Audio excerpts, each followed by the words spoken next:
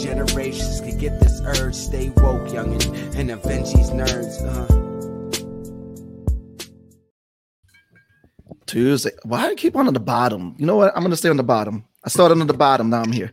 It's a quick shift. Like, there you go. Okay. Technical issues. So good, man. We're here. We're live. We're here to talk with some awesome creators. We're here to talk about what if. You know, it's regular Tuesday night with the nerds. Tuesday night with the guys, with the fellas.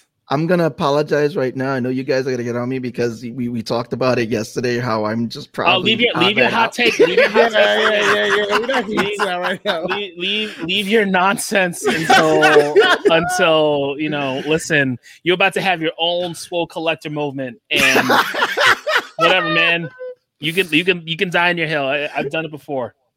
Let's get through the announcements that we got coming up and all that because we got some fun stuff to announce to you guys. So it's your boy Sebastian. It's your boy Law. And your boy Tone from across the hall.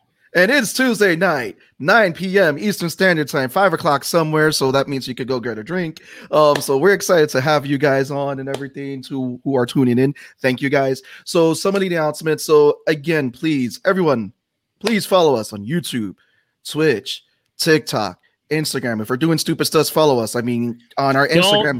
Don't mind this man's Instagram posts. Please. Listen. If you're not following the Instagram, you miss Malta, man. I was gonna see if Toe was gonna just let it happen and just let him speak his piece. No. So he can spin it. He can add all the nonsense and defend him. No. Oh, come on. Keep going. Just keep going with the announcements. I'm just saying, don't mind Sebastian's Instagram nonsense. That's all I got to say about the matter. It's fun. I feel like I want to do a thing where we all start posting and let the audience figure out who's the one actually posting. Listen, my post gives me away. Have you not seen my personal accounts? Come on. I just shared Milk and Magnesium video on TikTok. So there we go. Next on the list. Don't forget, if you want to guys keep on seeing this chaos that's going around, make sure you're tuning into the Medusa's Cascade podcast. Every Saturday, new episodes drop. It is your D&D podcast for everything chaotic, everything murder. Comes up this Saturday. We listen. This has been going on since when? February we started this, and we finally get to the big boss fight. So we started playing February of last year. We released the podcast last September. Yeah. So this is a full year that you guys got us going on this adventure, and now we're at the big boss fight. Big bad Strahd. If you guys know us and know us as chaotic as we are, that fight is just as chaotic as we are. It is the culmination of us being chaotic. It has intrigue, it has betrayal, it has Kyver. There we go. That fight's a whole lot of drop marbles. I don't know what you guys are talking about. Next on the list, we got a special for you guys next Wednesday, the 29th, 9:30 p.m. Eastern Standard Time. We're partnering up with MLA Entertainment. For you guys who don't know MLA Entertainment, they have a series called Project Infinity. We're actually going to be doing a table read live on the show for one of their episodes. And the nerds will get to also possibly play some of the characters in that table read. So we're kind of excited to do that with Keiko, the group of MLA Entertainment. Again, if you haven't seen Project Infinity, it's in the links below. But other than that, again, we want to thank you guys for coming on Tuesday night because we have two guests that are coming on to talk about an awesome Kickstarter, which we want to congratulate them that just hit their goal. I mean, we talk a lot of D&D stuff. This is a D&D inspired comic. It's also inspired by various different things in the comic book world, like Rob Liefeld art, Jack Kirby art. I mean, it's just beautifully done. So we'll get to see some of the pages on their Kickstarter page. And if you, after we're done speaking with them, the Kickstarter link is in the description. So please fund it. Get them the push goals, get them the cushion goals, get them all the goals, give it to them all because we want them to give it to extra people, international people and everything. We want to give it up for the one, the only Matt Sumo and Pete Collins. What's up, guys? Welcome. What's up? To the show. Hey, how's it going, guys? How's it going? So, guys, we want to welcome you to Nerds of the Realm. Bringing you guys in. just awesome to have you guys on. We were stoked to learn about the Kickstarter, the Bardic verses, and everything. But before we get into the Bardic verse, how did this tag team form together? How did the tag team of Matt and Pete come together? Who made the first move? There you go. It was a joint move. It was a joint move. Ooh. Yeah. It was very romantic. Very romantic. I mean, you know, it happened at a Christmas party. Who brought a drink to who? Like, how, you know, you gotta tell the story. You know, give us those details. You want to Go Yeah. ahead. Take it. So we both share the same day job. I started after Pete. Pete's been there kind of a while. too long of a while. Yeah. But he's moved on. He works in a different building now, but he worked in the building that I started in, and I would see drawings around that building that he did, like a Batman here, a Green Lantern there, that he would just doodle and give away to our coworkers. And I saw that and I was like, this guy like knows his stuff. He can actually draw comic book characters. I'm like, who is he? Where is he? Does he still work here? What's his story? And then at the same time, like after I had started, Pete was hearing about me, like, oh, you should like find this guy Matt. He works at the other building. You know, he writes comic books. You guys would probably hit it off. And then you mentioned the Christmas party, but like, yeah. So at our Christmas That's where it went down. we met up. And we were just talking. I was working on an anthology at the time called Kayfabe, a pro wrestling anthology. And I had asked Pete, I said, hey, man, do you have any interest in doing a pinup? Like, I'm sure they would love to have you. And he did. And the rest, as they say, is history. Like, we started, you know, plotting this book. We were working on another book, and it's just been crazy. So I'm already looking at it. Me and Matt are gonna be friends too because they're wrestling, and me and Pete with the D&D. That's it. We got you guys. So with this like you guys have met now, you guys have done the exchange. The inception came from who for the idea for the book? So it kind of came up gradually, man. So like it was around the time that The Witcher was out, and you know, Matt and I were watching that. You know, we were chatting back and forth about it, and you know, he's like, you know, the Bard character is interesting, and you know, he's got like such a small part in it. And then I went on, you know, a role about how, you know, in Dungeons and Dragons, there are bards as a class, and they're totally underutilized. Nobody, back when I first started, I started on second edition. Nobody wanted to play the bard, right? Like most people are gearing themselves up to be the fighter guy or the wizard or the kick-ass rogue. Nobody's like, yes, bards for me, right? They're not the exciting class typically, and so then we kind of got just this big mega conversation rolling, and it was like, we should do something with that. We should make a comic where the bard is the main focus. And I like that the bard's name is Martleen Swordhand, and it's telling his tale.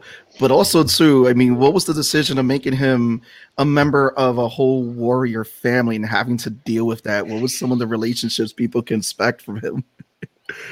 I mean, that was just to sort of show like how popular like barbarian classes and warrior classes are, and how much like it's so bad for Martillon that like people will see him and go, hey, like you're the son of Sea-Roar, is his father's name, Sea-Roar Swordhand, like, and you're not a warrior. You're like, you've never swung a sword before. Like, who are you? The black sheep. Yeah. Well, yeah, exactly. It's a black sheep story.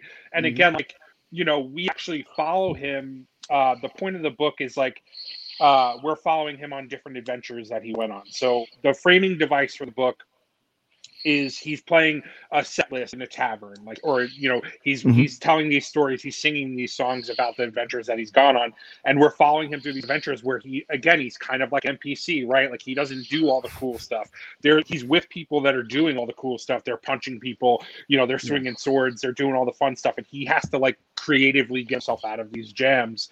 But each of the stories that he tells, I basically pictured it like, if he's playing music, he's going to play different styles of music, right? So how do we show that in illustration?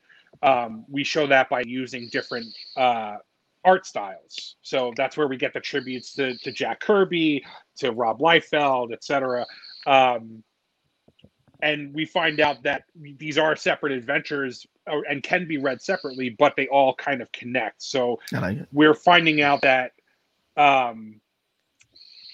there's a reason why he's in that bar. There's a reason why he's playing there. And at the end of the story, when we've gone through all of his adventures, we find out that he's there for a reason, and what that reason is, and how we wrap up the book takes place after that.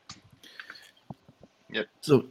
So I love, like, with the Bardic verse, again, I want to bring up the page and all that. And then I love with the your website, what you guys did with the character. But I want to show the page, the Kickstarter page, where people can see what's inside this book. And Pete, you are one of the artists on the book, right? Oh, I'm the artist on there. You go. I did all of it, every style. That's me, bro. How was it working with those different styles? Complex at times, for sure. I didn't approach it the right way. I think where originally I was bouncing back and forth between my style and, trying to pay homage to different other artists. That got very complicated, so much so that actually those pages right there in the preview, those were entirely redone from what they originally were. So yeah, we got about 2/3 of the way through the book, and I said I got to go back because my style changed. But yeah, there's the glamour shot. There's a little collage. We've got some Kirby, some Disney, some Oatly, some Bill Watterson even in there. It's been a blast. Yeah, no, you definitely see like the effort and the love of all the influences throughout. It's really just a testament to you. We're just so used to seeing anthologies, like, it's different artists, but it's really just one person and just focusing their work through a specific lens to just kind of tell the story. So, kudos, hats off to you and your team, man. That's awesome. And Thanks. I know that wasn't easy for you to do that because, again, like you said, you were the one artist. I met someone who was working on an anthology and they had a bunch of different artists. Like, looking at it, you wouldn't expect that you were the only artist doing this. And it's like, again, you said you got a little bit of Disney in there, you got a little bit of Kirby in there. It's just the pages are, guys, if you're not pretty much funding this Kickstarter now just by the pages alone and by the story of the fact of a bard, then you're dead at the waist right now. Come on, you guys got to fund this. So how fun was it to put this guy through the adventures? What were some of the things, and are there parts of the story that you guys had to put on the chopping block floor that you couldn't have in the book or saving for later? So let me start at the beginning. How fun was it? It's a lot of fun. I mean, as you saw, the book opens with the bard getting punched in the face. Seems appropriate. Number one, it's hilarious. 2, it's super appropriate. 3, it's a throwback to like those old 90s comics that would always start with like a big fat splash page. So I thought it was really cool to do that. Let me tell you how I got here. Yeah, exactly. This is my life. My life is I'm getting punched in the face wherever I go. And as far as things that we cut, I want to say we used most of the ideas that we had. I think we wanted to keep the book like at a reasonable length for, cost purposes. But I will say that we have been plotting for a volume 2. Mm-hmm. There's definitely some ideas happening for that. Obviously we'll see how the rest of the campaign goes. As you guys said, like, we are funded, which is very cool. But we want to ensure funding by we want to ensure funding by, we're talking about right now, we're actually having ongoing conversations about what stretch goals would look like. And we're thinking, this is kind of, I think, the first time we're saying this publicly.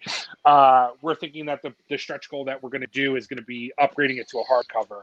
Because again, nice. It's all about the book. Like, this whole thing is about the book. Pete and I are not taking a page rate for this. All of the money is going towards lettering and just printing of the book. So I wanted that book to look as good as possible. And I think hardcover, like a stretch goal from softcover to hardcover, is pretty reasonable. So we'll see what that looks like. We're still kind of doing the math on that, but fingers crossed if everything goes well. Yeah, that'd be amazing. Lots of math. Yeah. And so if you guys decide to do a volume 2, would it be also sort of an anthology style, or now it would kind of go down the route of continuing the story of how the first volume ends?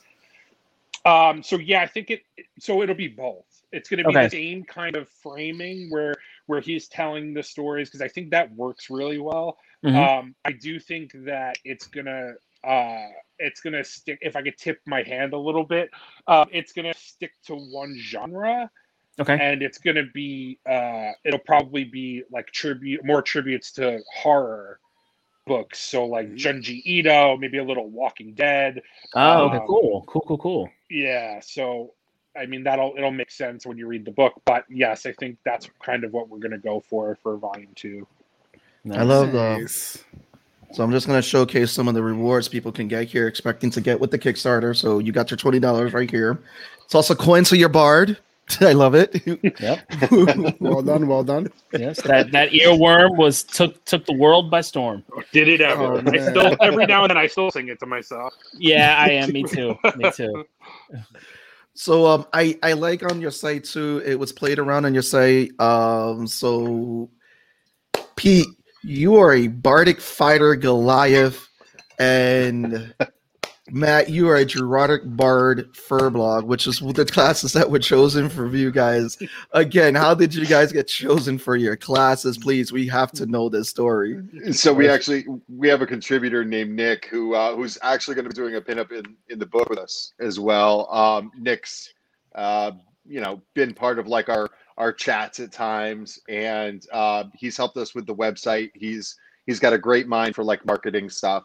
And he wanted to do that, and so we gave him full reign of the website, and like he's like, hey, I'm done. We looked at it, and there's like all these different like stats, like our classes and everything. He just kind of assigned it to us, honestly. But I love that you're all at an adventure party. You're all level 10. No one's like a crazy level 20. It's like no, but it's a sweet spot. But it works too. Like, I mean, the barbarian fighter bard, it just kind of reminds me, like, you think of Goliaths like not having a singer, so it makes sense. Like your main character is coming from such a warrior family, and one of your PCs that represent your team is a Goliath bard, which I think is pretty fun. We're gonna end up putting that game together for you guys. You guys are gonna play your characters. We're gonna create an all bard campaign just for you guys. Nice, play your characters. Nice little one. Infamous oops all bards. So our book is 66 pages of sequential art, and then we've got a good number of pages of back matter. And some of the stuff that's actually going to be included in there is we're having character sheets made out for some of the main characters throughout the story. So very cool. So if anybody wants to introduce an NPC, you can use the stats. If somebody's jumping in for a night, hand them the character sheets play. That's beautiful. That's cool. Dope.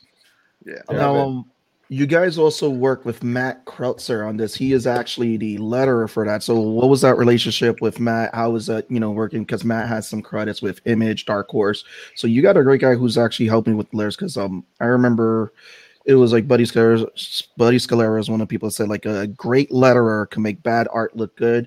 A bad letterer can make great art look bad. So how was that relationship? Who approached who, with building that with Matt? Yes. So number one, that's 110% correct about lettering. Like bad lettering will kill a book no matter how good it is. I've worked with Matt in the past on a couple of different things. Again, that anthology Kayfabe that I mentioned, I worked on 2 volumes of that with Matt.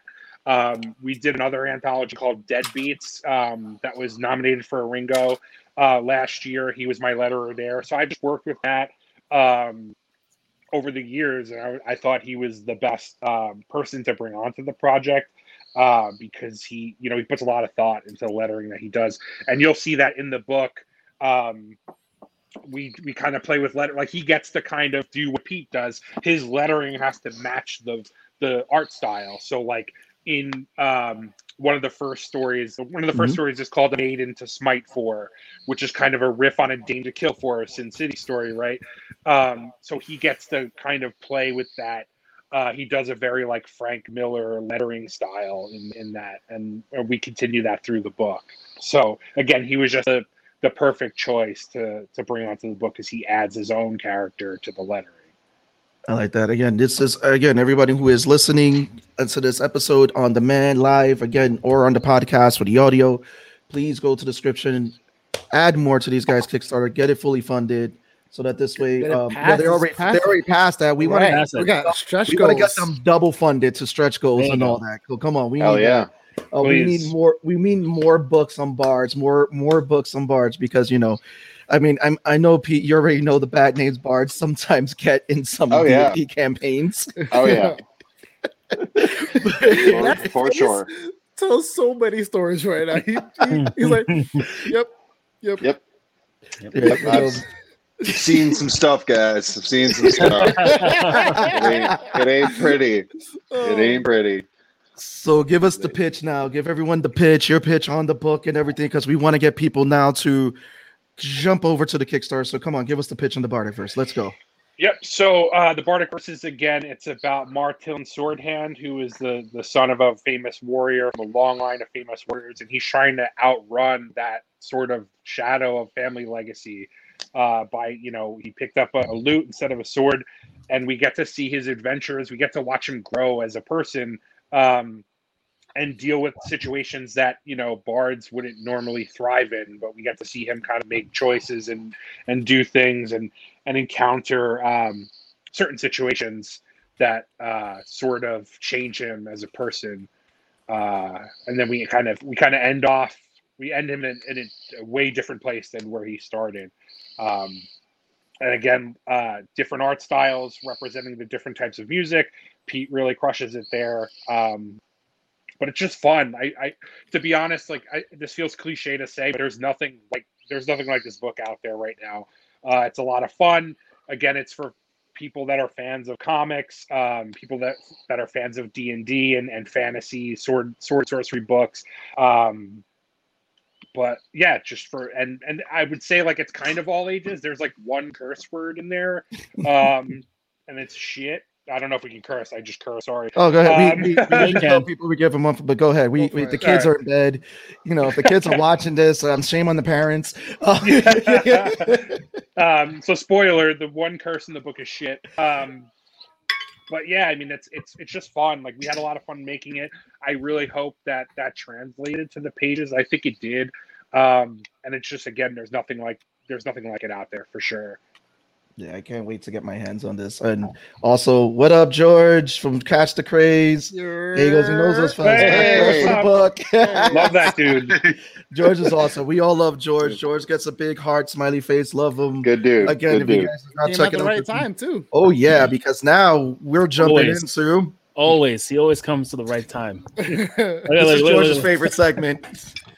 That's the only reason I'm here. Right here. That's why he's here. All right. Boom. So we are talking episode 1, season 1, episode 6 of What If Killmonger rescued Tony Stark. I did not expect to say that Tony Stark has died legit 3 times in an actual continuity. I really didn't. I know it's a gag that we do, but Tony Stark has died multiple times in What If. Also, questionably, my man died by getting shanked in the shoulder. Me and my son were like, this doesn't make any sense. Really? Anyway, we're here. Killmonger made his plan 10 years earlier, which means it effectively worked. So let's get to it. I love this episode. Law loved this episode. Seabass hated this episode. Boo this man. Boo this man. Boo. All right. So, Pete, Matt, welcome to the Madhouse right now with this. So, what were your guys' thoughts on the episode? Please give us your feedback. Who wants to go first? Who wants to? I'm gonna actually. You know what? We'll toss a coin to Pete. Pete goes first. All right. I don't know if you guys have ever seen. There's an episode of The Big Bang Theory where they're arguing how Indiana Jones in Raiders of the Lost Ark does not move the story, because ultimately the Nazis still get the Ark, the Nazis still open the Ark, and it melts their faces off. So Indiana Jones actually does not have any bearing on the story in the movie at all, right? Yeah. And I kind of felt that this entire episode of What If was similar, because Killmonger had a plan, right? Like, he had a plan. His plan really didn't deviate from what went down in the Marvel universe, except that he was successful and there was, Tony Stark was there. Like, it didn't do it for me. It just didn't. Like, I felt that for all the other characters that were there, it didn't matter. And I'm sorry, that episode ended in the worst possible way ever. You've got Shuri and Pepper, and they meet up and they're like, "Hey, we've got some stuff," and then credits. Like, what? Like, I honestly thought I had another 15 minutes of that episode. And I think What If has been, the endings of What If have not been my favorite, because they've been really like, I crave more. Like, I love the show, and I think the endings, like, I think the Doctor Strange one was the best ending because it ended so bleakly. And I think the Zombies one ended like, oh crap, here comes zombie Thanos. But a lot of them just end, and you're like, how are we getting cameos of characters at the last minute? And then what I feel is, I feel that the whole series would benefit if it went the route that the Invincible show did. Give them a full hour, just a full hour to just get a whole story out there. The Zombies one, I liked it, except it was rushed. Like, there wasn't enough time to emotionally care about the things that happened in it. When you see Hope as a giant fall down, like, they build up to you caring that she just sacrificed herself, but there wasn't enough time to mourn. And similarly in this, it's like Killmonger saves Tony, and there's like instant friendship, instant brotherhood between the two. And it kind of fast forwards like throughout that, like, it doesn't focus on it. So it's like, how I didn't have an easy time, particularly, enjoying that. Like, I wanted to see like that relationship. Like, okay, it's interesting. Killmonger saved Tony. That whole thing with him, building an arc reactor in a cave never really happened. What's that friendship like? What's their camaraderie? And it kind of fast forwards through it, and that's kind of a letdown. I think it's a disservice to the show as a whole to keep it at that 30-ish minute mark and just not extend it. You know what? You hit it on the nose for me, because I think that's why I don't like the episode that much, because it's not a bad episode, but it's not great. And I feel like, it was the pace, because I keep telling Law, like, for me, I felt like it was the placement, but I think it was more of that because I wanted to see more of that relationship between him and Tony. I understand it's Killmonger's story, and that's what we're seeing. And I like the Raiders of the Lost Ark analogy, because that's, again, that hit it. It was like, it's not a bad episode, but it's not great. It just leaves you wanting. And if they were able to do it, they probably could have gave us more of those nuggets. But Matt, we're now going to tag you in. It is now the hot tag. When they come in, ready to knock everyone out. We got a spicy meatball boiling right now, man. For real. No pressure. Way to go, Pete. That's what I do. I feel the same way. Like, I think this, like, it's very cool. I think Killmonger's a great character. Like, he's probably the most interesting villain, I think, I would say, out of all of them. I think it's good. Like, these here's my problem with it. These episodes are fine.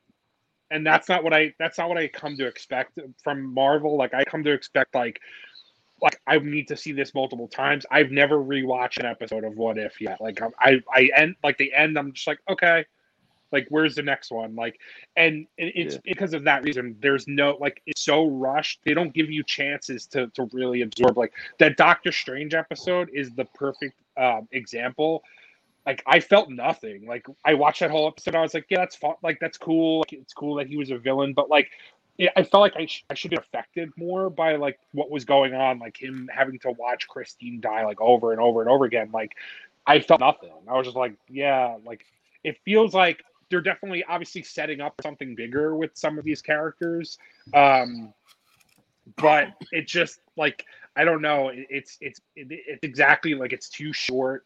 It's not giving those stories a chance to breathe, which means like it just kind of feels hollow to me. Like it's like cool to watch and it's fun to see those characters and hear their voices and stuff, but I don't know. It's just missing. It's missing that like punch. Like it's just missing something that like it's not like I'll still I wake up like super early on Wednesdays just to watch it, but it's like I don't know. Again, like I don't want to rewatch it. I watch it once and I'm just like, okay, like it needs something. Like they definitely need to let it breathe a little bit to give it that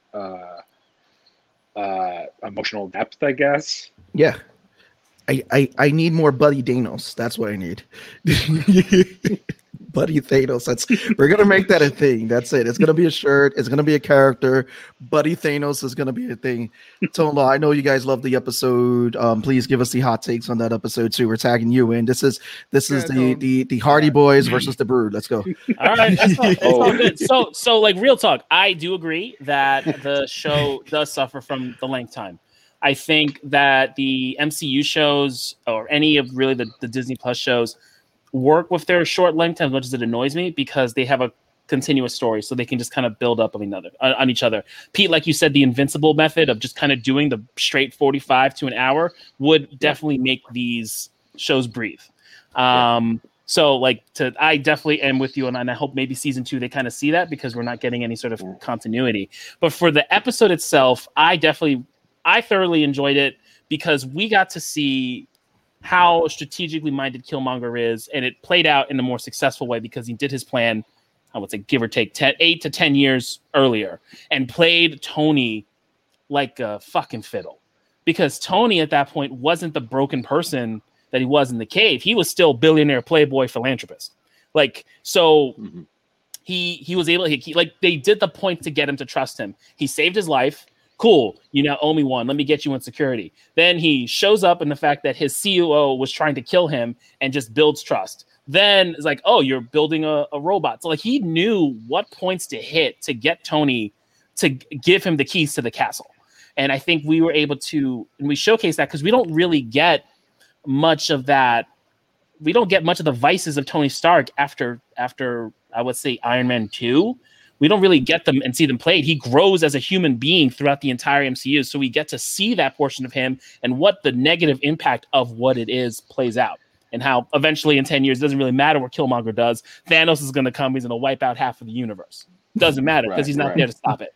And then I liked that we saw a different take of what Killmonger did to get Wakanda on his side. Because you have, he kills Black Panther. T'Chaka is there, which I think is a huge part because T'Chaka was able to he got the trust from T'Chaka, which let him do what he did. Versus in the Black Panther movie, T'Chaka's not there, and it's T'Challa, and T'Challa's kind of coming into himself as a king and as a warrior, and just kind of having the society behind him. Where T'Chaka was like, it's my law. Like you can come in, your blood, your family. I see my brother's eyes in you. I'm gonna give you the keys. And so that's what made me really enjoy the episode. We saw the plan play out perfectly. It made sense how his plan worked and why it worked. And we got to see a side of Tony that we just don't see because we don't really mess around with that time before Afghanistan.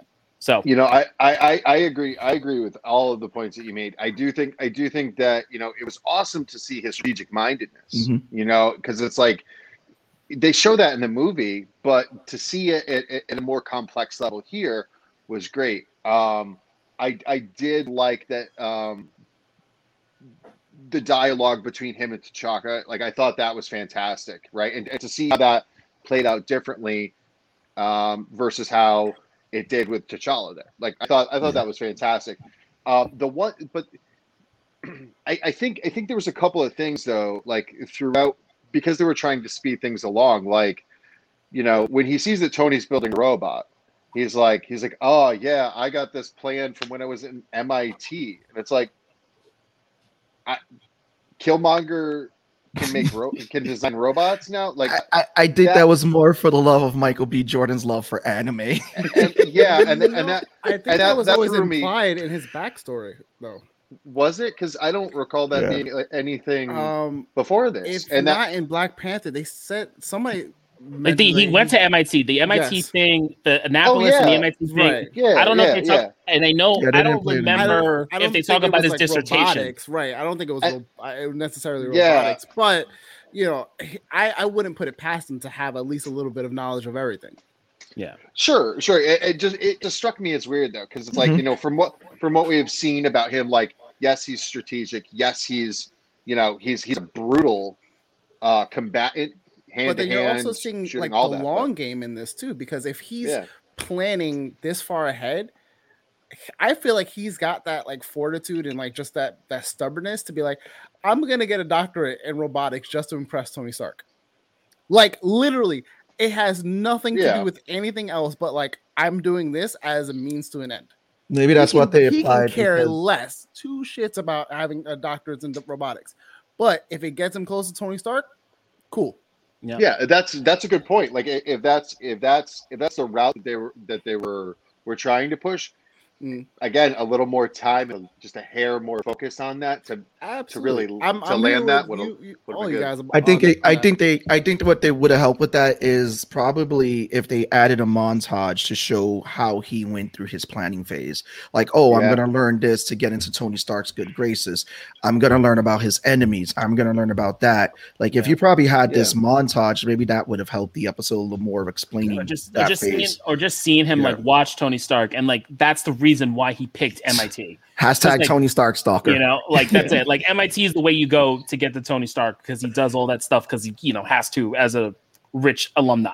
And like, and he graduated and he does the war stuff. And so he's got that connection to Rhodey and all the other, let the watcher tell us. I mean, that's what he's there for. He's doing nothing but watching. He's like the ultimate peeping Tom. He's the lurker, man. He's the ultimate lurker. He's just there. So, I want to ask you guys though, because we had something cool that was in this episode too. Was the we didn't get to see it in the Black Panther movie, but we got to see it in this episode where T'Challa's mother, the Black Panther's mother, was actually fighting on the battlefield. How did it feel to see that? The general, that's what I was calling my general is out there. How did it feel to see that we actually got to see the mother actually fight on the battlefield? Matt, we will tag you in with this one. Yeah, man, all that stuff was cool. I welcome any chance to like revisit Wakanda. I think again, like it's super interesting. That whole dynamic is cool. It was awesome to see the mother on the battlefield. I want more of that. Like I'm actually like really looking forward to Black Panther 2. I've been hearing some stuff that they're talking about for that. That's going to be really super interesting if it's legit. But yeah, they're really good at that stuff, right? Like showing you things you didn't think you wanted to see. But again, like to everyone's point before, like, they should have shown us, him planning more, things like that. That just all goes down to like they need to blow these episodes out. Like they need to like give them more time to tell these stories, because it just feels like they're rushing through. Which I get it. Like 30 minutes is not a lot of time, but it's not. They need more. That's the only thing I'll say. I mean, I think everyone would agree. Love it too, cuz.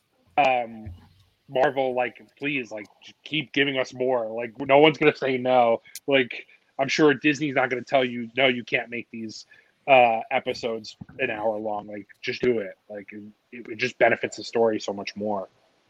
Cheyenne says she fangirl when Mama Panther got into battle. What's up, Cheyenne? Lots of love to you, Cheyenne, and everything. Pete, we're tagging you in now. How did it feel to see T'Challa's Mama Panther get in there? We're going to call her Mama Panther now. I felt like a little disconnected from like the story itself, because I kind of imagined like Angela Bassett did the voice of her character in this, right? And I kind of like paused myself and wondered, like, did she record that before or after, Chadwick passed away? The fourth T'Challa, I think it was before. This was all before. Yeah, and it's like, because it's such an emotional moment, and you have to stop, and it's like it's almost therapeutic to watch, right? Like here's a mother that's mourning the death of her son in this show. And I'm sure to some level, that she, had to go through some similar aspect of mourning a young coworker that, you probably shared some level of admiration with. So that I thought was very fitting. I like that scene. I did. Plus, it was just badass, right? Yeah. I mean, from purely from the fan point and removing the emotional spectrum, it was badass. That whole scene was awesome. Yeah, really getting to see the Dora Milaje just kicking robot ass, just not really worrying about if you're disfiguring things. It's just kind of them going all out. And what could have been if we did a Black Panther earlier, just having Angela Bassett just kick ass. Yeah, I would have loved it. But Cheyenne agrees too that the episodes they're feeling a little rushed. And I mean, I agree that this is the episode I think that showcased that there is a little bit of a rush feeling for these episodes, and they should have really pushed these episodes to an hour, because it is tough to pack years of what the MCU did into 30 minutes for a character arc. I know that at the end they're probably going to have them all get together for a big bad and everything, and here he goes. I think that's been the positive side of what is Chadwick T'Challa getting more love. I think that's the positive too, because there's been that emotional connection, because these are really Chadwick Boseman's last moments that we're actually getting to hear his last piece of work. Which again, thanks for bringing that up, Pete. Tony, go ahead, Pete. I'm happy it's as heavily involved, with him as it is. I think when they first kind of released information about the show before it came out, it was. I personally was just under the impression that he was going to be playing like the Star-Lord version of T'Challa, and that would be like an episode. And since we've seen him in a few episodes, he was in the zombie one, he was in this one. It's so that has been a very nice surprise with the show. Yep. And we should be getting him again, because they should be doing the Star-Lord T'Challa team up with Captain Carter that they with the Avengers circle shot that we've seen in the trailer. Yeah, so we'll see how that goes. That's what I'm waiting for, is that circle shot. That's going to be the finale. I would have to. Yeah, right? Because we still haven't seen Gamora with the helicopter sword and Thanos' armor, which I'm really excited for. Yeah, and to see the Vision Ultron, where it looks like he has the Infinity Stones on his chest. I'm really hoping for that one to be really good. Yep. Yeah, keeping my fingers crossed. So and I'm still laughing that we had the one episode with all the Avengers die. So that was a funny one, and it's like hashtag blame Hank Pym. Yes, and more Captain Carter. But Tone Law, how did you feel about seeing Mama Panther on the field? It was awesome to see, because like it was one of those things. It took place 10 years before, if not longer, before we actually got to see her.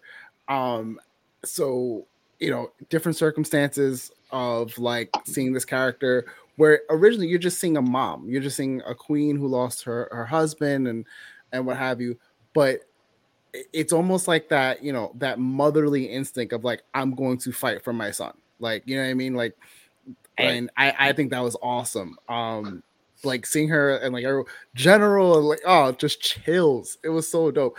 All of the fight scenes in Wakanda, like the entire Dora Milaje just kicking ass and everyone taking names, it was incredible. I had such a good time watching that fight. And then to Pete's point, like I got that emotional weight, like, but I like didn't sit with it, and I sat with it now. Like after you mentioned it, I was like, oh man, there's so much with you're right. Like they might not have known, but Richard, like Chadwick knew. So he like poured himself into all this. It was like, yeah, I'll do as many, T'Challa, Black Panther roles as you want me to do. Like, go for it, Yeah. So that was pretty dope. Yeah. I told you want to give your hot take on that one, or no? I mean, I'm kind of jiving with what everyone's saying. I mean, there isn't much else to add aside from like it is an emotional impact, and I'm just happy we got these moments of Chadwick. Like to Pete's point, I also thought we were just getting Star-Lord T'Challa, which is great. That's more T'Challa for everybody. Right, but just to see him in like full Wakandan accent, Black Panther, even if his dialogue was cut short because he was killed, it was still nice to have it. And hopefully, and I'm excited to see what he does with Star-Lord T'Challa in the last bit of the season. Yeah. Well, I got a question for everybody though, because we've all seen Black Panther. First of all, for those joining us, this is Matt and Pete. They put together the comic anthology called The Bardic Verse. They are fully funded, but go to the link, to the Kickstarter link after this episode to give them more money to get your hands on the Bardic Verse because it is a dope book. Go back and rewatch this episode, or wait for the plug at the end because they're going to go right back over their book and everything. Because again, we're having fun with these guys. We've talked about the Bardic Verse and everything, and we're thanking them to come on the show.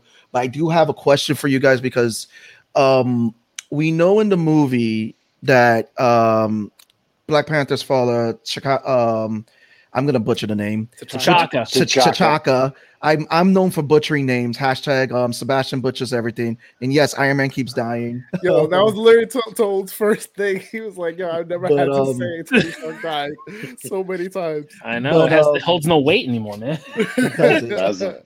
But let me ask you guys this: is that so? We know that T'Chaka killed his brother, and in this, like, we know now that Killmonger is getting in there with everyone over there in Wakanda. Do you think that if we got like a second episode or continuation of the story, would Killmonger try to take out the King of Wakanda for revenge for his father? I want to see who wants to take that hot take. I'll take it. Yes. Go ahead, Toad. Yes, 100%. And like it would be for both revenge for his father and to kick off Wakandans attacking imperialists. Yeah. To do his whole other bit of freeing his brothers and sisters throughout the world. Like it would do it to, he would set it up where T'Chaka's killed by, with the US government, because that's kind of what we're doing now. They were in the brink of war. And then that's how you start the war between the Wakandans, who will just kick ass because they have much better technology. And America and probably potentially some other parts of the world. Now I think it may fall through because you've got Shuri, and Shuri's smart as hell. And she's got Stark Industries behind her. So I think it would be something to see, but that would definitely be revenge and also moving his plan, because his thing is to move that plan forward. All right. No, I could see. I'll play devil's advocate here. Go for it. First off, I agree.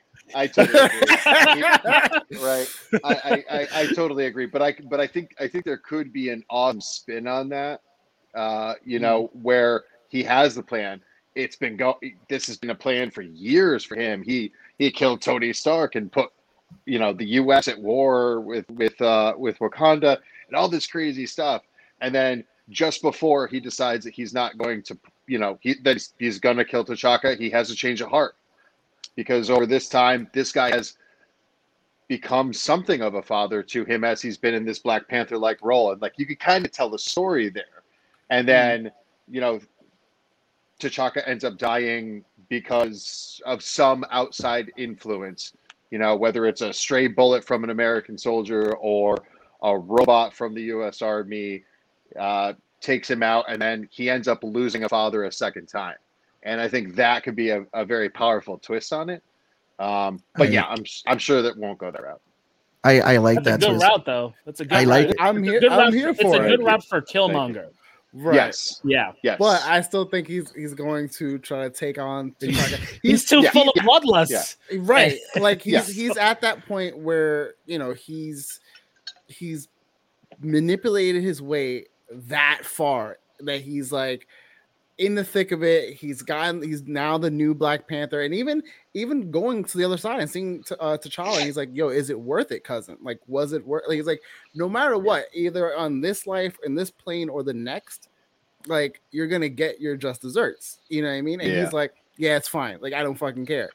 And like, I don't think that he's gonna let his bloodlust go. I don't think he's going to just be like, I made it, now I'm done. Yeah, it goes so much further than that. Like, and also I think he's as smart as you are. That line between genius and insanity is a very thin one, and I think that, like, as smart and as brilliant as he is, if he wanted to, he would probably keep going to where he'll kill T'Chaka, he'll overthrow the entire government, get like a bunch of people on his side, get rid of his aunt, get rid of Shuri, try to get rid of as many people as he can, so he could just have absolute control. No one can stand in his way, right? Yeah. And then man, I want your hot take on it. Like, what do you think would happen? I mean, I agree that he's just rage, right? Like he's raging. Like he's cold blooded. He doesn't like the only thing he cares about is himself. But I do. So while I agree, I do have a question for you guys. Give it to us. Who or what? So we're getting Black Panther 2. This is not a secret. Everybody knows. Like, who steps in to fill that role? That's a tough role to fill. Apparently, as of what we heard, it was Shuri.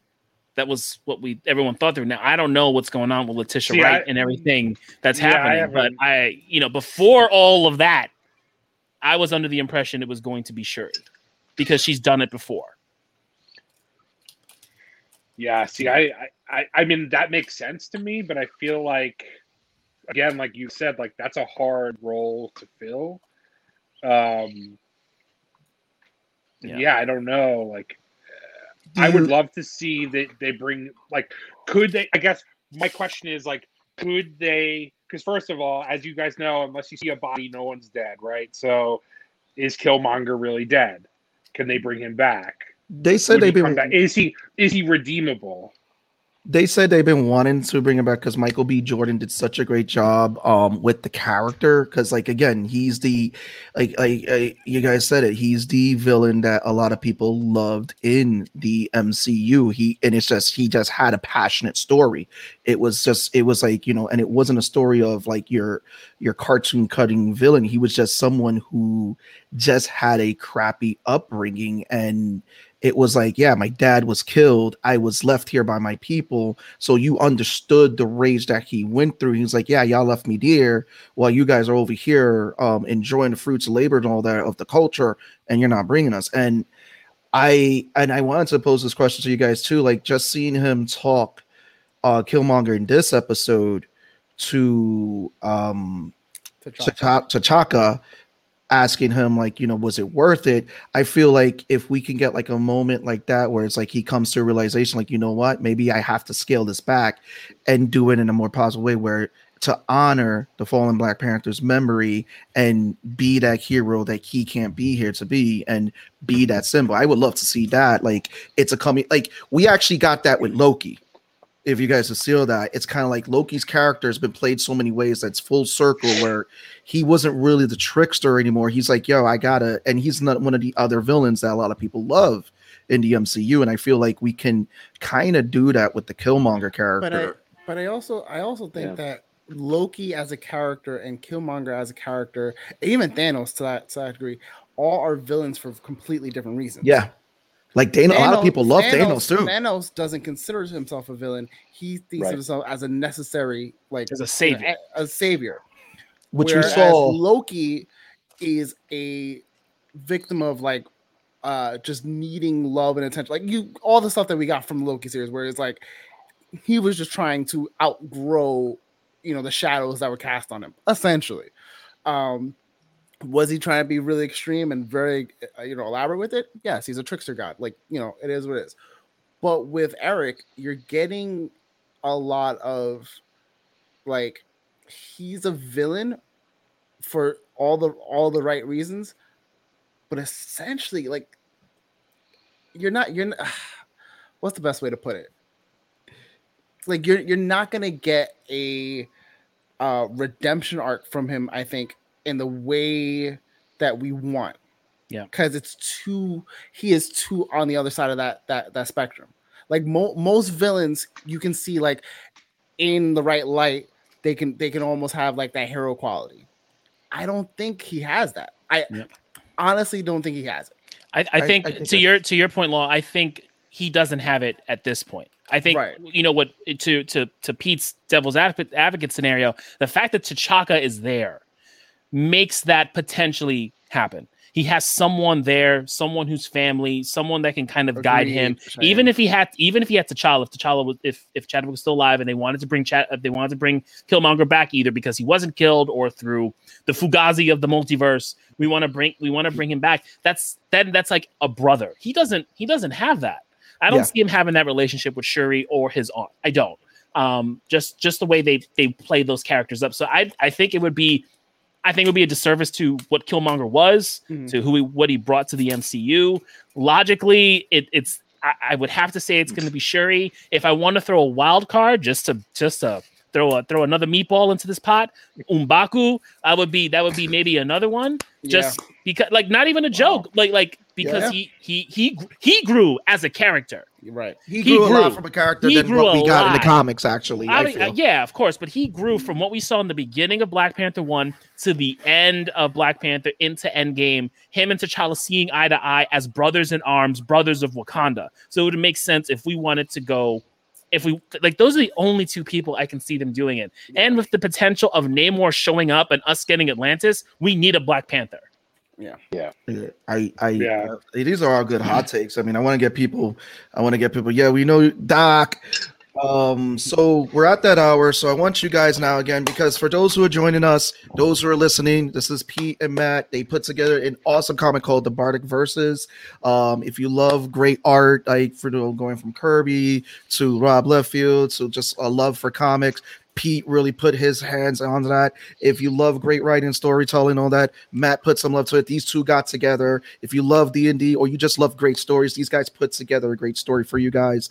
The link for supporting the Kickstarter is there in the description. But this is the plug. I want you guys to plug away not just only the Bardic Verse, but all projects that you guys got coming up and everything. Let them know who you guys are. Go ahead. They can find you. I'm gonna drop us all into the background so you guys can have the center. Oh, geez.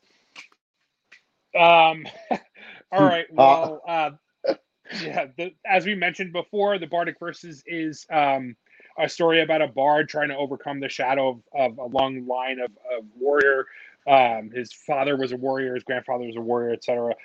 He's trying to deal with that, just being a musician, storyteller. The story is the adventures that he's gone on, and again trying to outrun that long legacy. For me, as far as where you could find me anywhere on the socials: MySpace, Friendster, Match.com, Facebook, Instagram, Twitter. My handle is @MattManBegins, so it's my first name Matt instead of Bat. And that's it. Pete, what do you got? I think this book has been an awesome experience.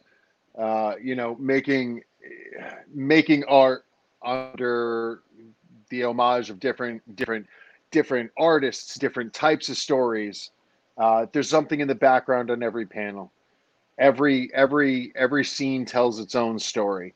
The writing, the art, and even Matt Crotzer's magical fonts all come together in what I call a fantastic, delicious cake. Speaking of cake, it's this guy's birthday today, so happy birthday.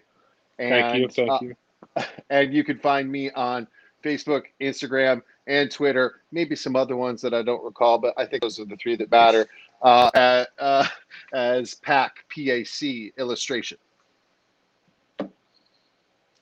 There it is. Thanks for that. There we go. Happy birthday. Happy birthday. Thank you. And that was the plug. Listen, again, we you guys are always more than welcome. Come back, party with us, talk fun stuff and everything. Again, I congratulate you guys on the Kickstarter and all that, guys. Thanks. Again, if no one has put their has opened up, where's my wallet? Where is my wallet? We're gonna again support the Kickstarter, give these guys the love that they deserve. Again, there's 19 days left to back it. Help them get more stretch goals out there. The more the merrier. Again, great book. You want to add it to your comic collection. So this has been another great episode, Nerds Around. This has been your boy Sebastian. It's your boy Law. And your boy Tone from across the hall. Now we're gonna hit you with that beautiful outro music. Let's go.